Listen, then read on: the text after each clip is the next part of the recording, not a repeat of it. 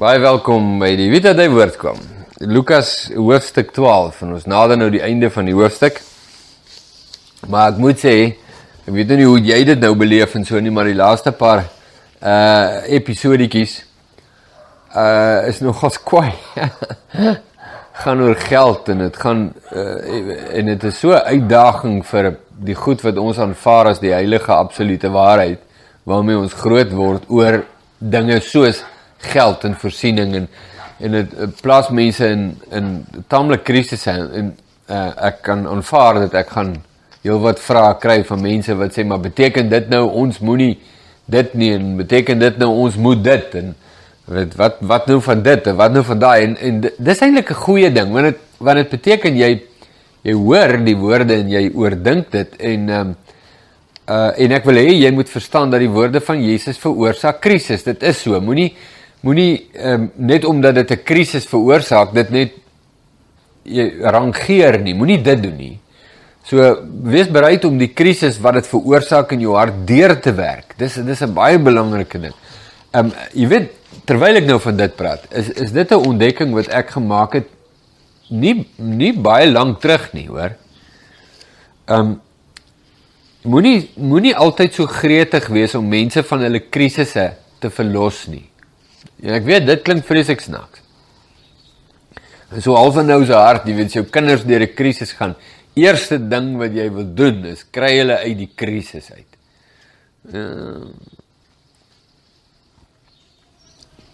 Maar ek is glad nie oortuig, dit is altyd 'n regte ding nie. Daar is 'n tyd en 'n plek vir krisis.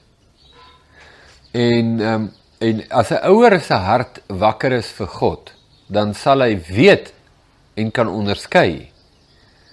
Maar die punt is, as jy 'n ouer is wat heeltyd probeer bewys dat jy 'n goeie ouer is, sal jy Jesus mis elke liewe keer. En jy sal nooit hoor dat Jesus sê, los jou dogter, los haar nou. Hierdie krisis is belangrik, sy moet deur dit werk, nie uit dit uit verlos word deur jou nie. En dat God haar daarin plaas. En, of seun, sal dit nie hoor nie, want jou reputasie is nou in gedrang. Jou reputasie is 'n goeie ouer. En jy is bereid om aan God ongehoorsaam te wees, as dit beteken dat jou definisie van 'n goeie ouer vervul kan word. En ek dink is belangrik dat jy dit so hoor, want dit is die waarheid. So jy moet versigtig. Mense, vir my ook, mense kom hier by my aan. Baie min mense kom kuier hier net vir lekker kuier. Baie min. Meeste mense kom hier aan oor krisis. Hulle is in krisis. En hulle wil uit. En ek moes leer, ek en Pippa moes leer, ons taak is nie om mense te verlos van hulle krisisse nie. Ons taak is om van Jesus te getuig. Ons taak is om mense te lei na Jesus toe. En dikwels is 'n krisis 'n sleutelsak in 'n mens se lewe om voor Jesus deur te werk. En dis 'n baie belangrike ding. So bly ek het dit nou gesê, nie? Prys die Here vir dit. So. Maar Jesus plaas ons in krisisse in die woorde wat hy sê en die goed wat hy sê en ook in die goed wat ons hier lees. Ook nou gelees waar Jesus sê die Heer sal kom sal na sy diensknegt toe kom. En hy praat met sy disippels. En as hy vind dat hulle nie gereed is nie, sal hy hom pynig en hom 'n deelgenoot van die ontroues maak. En dit is 'n krisis vir baie mense. Dit krap hulle teologie om van eenmal gered, altyd gered, sterk storie daai. So hierdie is dan jy lees hierdie woorde van Jesus en jy hyperventileer in jou hart en jy gaan net nee, dis nie wat dit kan beteken nie. Dit wat hier staan, dis nie wat dit beteken nie. Dit moet iets anders wees. Maar Jesus kan definitief nie van my praat nie. Hy praat van jou. Al hierdie woorde is van toepassing op jou en my. Goed, krisis. Moet nie wegstampie, werk het deur. In elk geval. Vers 47, en daardie diensknegt wat die wil van sy Heer geken het, en nie klaargemaak of volgens sy wil gedoen het nie, sal met baie slaag geslaan word. Ai. En Jesus hou net aanpraat. Hy het nou klaar nou sy vinger hier op 'n verskriklike sensitiewe plek gesit vir baie mense. En toe is ons onthut, ons lees dit en ons skuiwe spring regop en Jesus gaan net aan. Plaas hy nou ophou en die onderwerp verander. Maar hou net aan, want het is belangrik dat jy dit hoor. Net die feit dat ek en jy onthuts raak oor die woorde van Jesus beteken nie ons moet dit wegstamp nie. Dis Jesus se woorde. En hy sê in vers 48, maar hy wat nie geweet het nie en gedoen het wat slaaf verdien, sal met min slaag geslaaf word. Hier is kosbaar. En elkeen aan wie veel gegee is, van hom sal veel gevorder word. En aan wie hulle veel toevertrou het, van hom sal hulle oorvloedig reis. Nou, hoor gou Jesus se woorde, hy sê, maar hy wat nie geweet het nie, en gedoen het wat slaaf verdien, sal minder slaag kry. Met ander woorde, dat God beoordeel die mens volgens sy gewete. Volgens sy gewete. En dit is 'n verskriklike belangrike onderwerp. Nou weet jy wat, ek wil vertel jou wat voel ek op hierdie oomblik. Op hierdie oomblik voel ek gaan dit nie eers verduidelik nie. Ek dink dit is duidelik genoeg. Daar staan dit. Dis wat daar staan. Baie duidelik. God oordeel jou volgens wat jy geweet het. En hy sê, en elkeen aan wie veel gegee is, sal veel gevorder word. En dit is Jakobus se woorde ook, broeders, moet ons nie baie leermeesters wees nie, want ons weet dat ons dubbele oordeel gaan ontvang. Nou,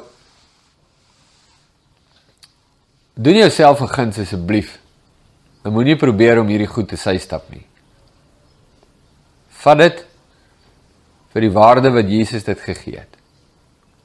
En as dit jou ontstel en het, ja, maar wat nou van dit en wat nou van eenmaal gered en altyd gered en okay, wel, miskien moet jy dit heroorweeg dan. Miskien moet jy jou teologie laat heroorweeg. Luister, Jesus moet nie inpas by jou teologie nie.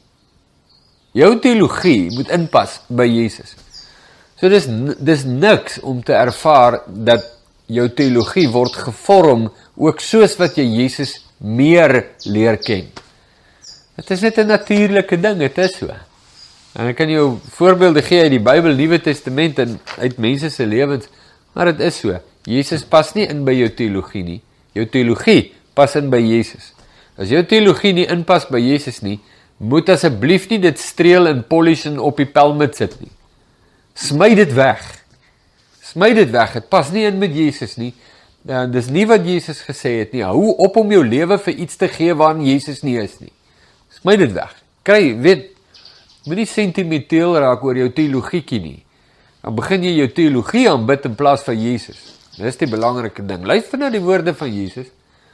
Vors dit na, maar moenie dit probeer indruk in die blik van jou teologie nie. Laat Jesus se woorde wees wat dit is. Woorde van die Here en Meester van die heelal. En laat hy jou teologie, jou verstaan van dinge vorm, nie andersom nie. Baie belangrik. Goed, Jesus bring vuur en verdeeldheid op die aarde, ons is nog nie klaar met die krisis van Jesus se woorde nie. En Jesus sê, ek het gekom om vuur op die aarde te werp. En hoe wens ek dat dit al aangesteek was? Nou wonder ek van wat se vuur sal Jesus praat. Ek gaan nou nie verder lees, moenie verder lees nie, moenie nou verder lees nie, moenie kyk in jou Bybel nie, as prins nie, ons gaan nou dit lees, so, hoor dit gou eers, hoor dit gou hier. Jesus sê, ek het gekom om vuur op die aarde te werp, en hoe wens ek, nie dat het al aangesteek is nie, alright, ons wil nou uitvind, van watter vuur praat Jesus, nou, 1, die tradisionele betekenis van vuur het te doen met die oordeel van God. Ons praat nou van in die Bybel. So as Jesus sê, hy het gekom om die oordeele van God te werp, is dit waarvan hy praat. En hoe wens hy dit nie alligste? Maar wat nou van die versie waar Jesus sê, hy het nie gekom om te oordeel nie? So is daardie versie dalk 'n verduideliking van hierdie een, Jesus wat sê, ek het nie gekom om te oordeel nie. Of is die vuur waarvan Jesus hier praat, die vuur van die Heilige Gees? Die vuur van God wat brand, die vuur van heiligheid. Nou, die vuur van heiligheid van God impliseer ook die oordeel van God, want sonder God se heiligheid is daar ook geen oordeel nie. Heiligheid impliseer ook oordeel oor alles wat onheilig is. Maar die vuur van die Heilige Gees wat brand in die lewens van mense en die lewe van God bring. Wat 'n vuur? Petrus praat ook van 'n soort vuur, hy praat van die vuur van loutering. En dit is waar gelowiges in die vuuroond is, die smeltkroes soos goud gelouter word of geloog word, en so word ons geloof ook geloog en gelouter en getoets vir egtheid, deur die vuur van beproewinge. So, kom ons vind uit, watter een van daai sal nou, wat sal Jesus nou bedoel, want dit is nogals belangrik om uitvind. So, lees verder, vers 50.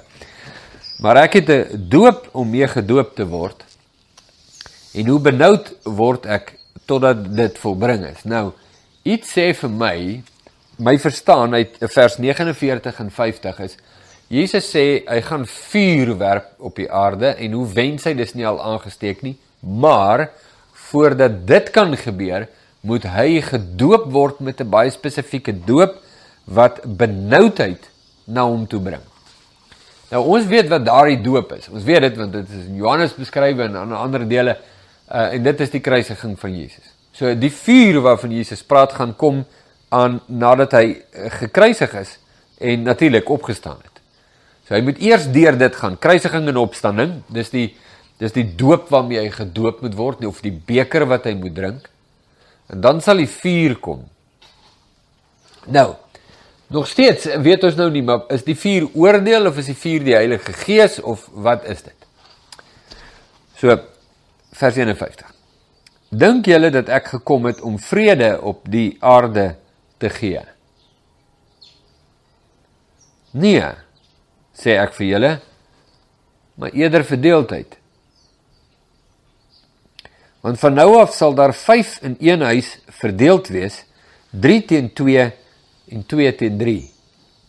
Die vader sal verdeeld wees teen die seun, en die seun teen die vader, die moeder teen die dogter, en die dogter teen die moeder, skoonmoeder teen haar skoondogter, en skoondogter teen haar skoonmoeder.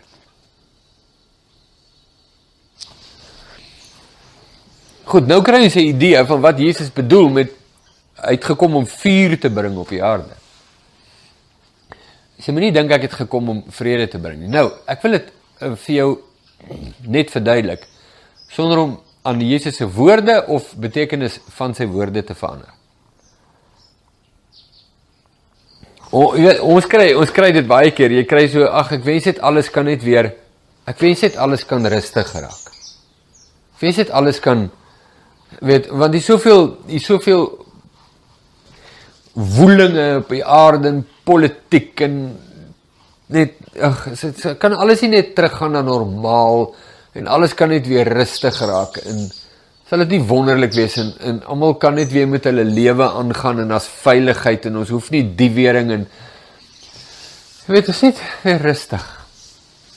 Jesus sê, wel, dis nie my doel nie. Ek kom nie alles net weer rustig maak. Hy sê, my koms bring juis 'n soort van 'n onrustigheid op hierdie aarde, soos wat daar voorheen nog nie was nie. En die onrustigheid het te doen met die verskil tussen lig en duisternis.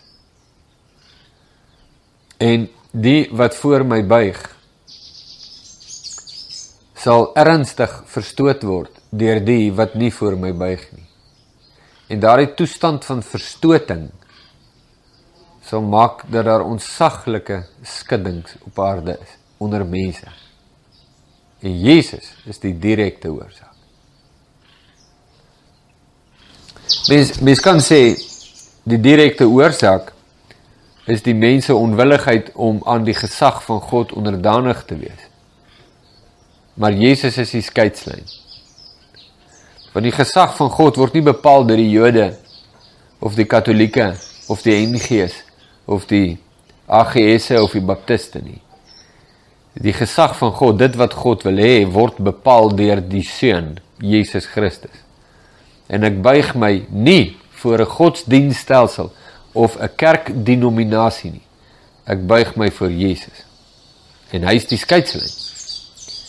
En wanneer ek my voor hom buig, dan ontvang ek vrede by God.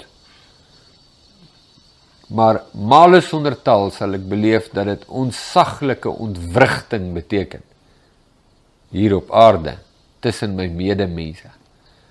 Omdat ek buig voor God en nie voor hulle nie of voor die wêreld nie. En ek as gevolg daarvan gesien word as 'n bywoner en 'n vreemdeling deur die mense om my. En dat daardie krisis en worsteling kan ontstaan binne in jou eie gesin. Dat jou eie geliefdes, jou eie mense teen jou draai, omdat jy by Jesus is. Die koste is geweldig. Die prys is ontsaglik. En die vuur wat Jesus bring. En in dit is ook die oordeel van God. En Jesus verduidelik dit ook vir die mense. Hy sê, ek oordeel julle nie, julle is reeds veroordeel. Omdat julle in my nie glo nie. En daarin lê die oordeel. Nou, ons weet dat met die opstanding van Jesus Christus, met sy eerste koms, het Jesus nie gekom om te oordeel nie. Toe Jesus gebore is, in die krib, en sy bediening op aarde, 33,5 jaar, of hoe lang het ook al was, hy het gekom om die mense, om van verlossing te getuig. Maar na sy opstanding, is hy nie net die verlosser van die wêreld nie, hy is ook die regter van die nasies van die aarde. Sidderende woorde hierdie van Jesus, nee. Dis ook die waarheid. Dis 'n krisis. Jy moet aandag daaraan gee. En nie net die TV afsit omdat jy nie hou van die program nie. Jesus sê, moenie dit ignoreer nie. Neem dit ter harte. Werk dit deur met die Here Jesus en verstaan wat jou lewe alles sal behels onder die heerskappy van die koning van die heelal.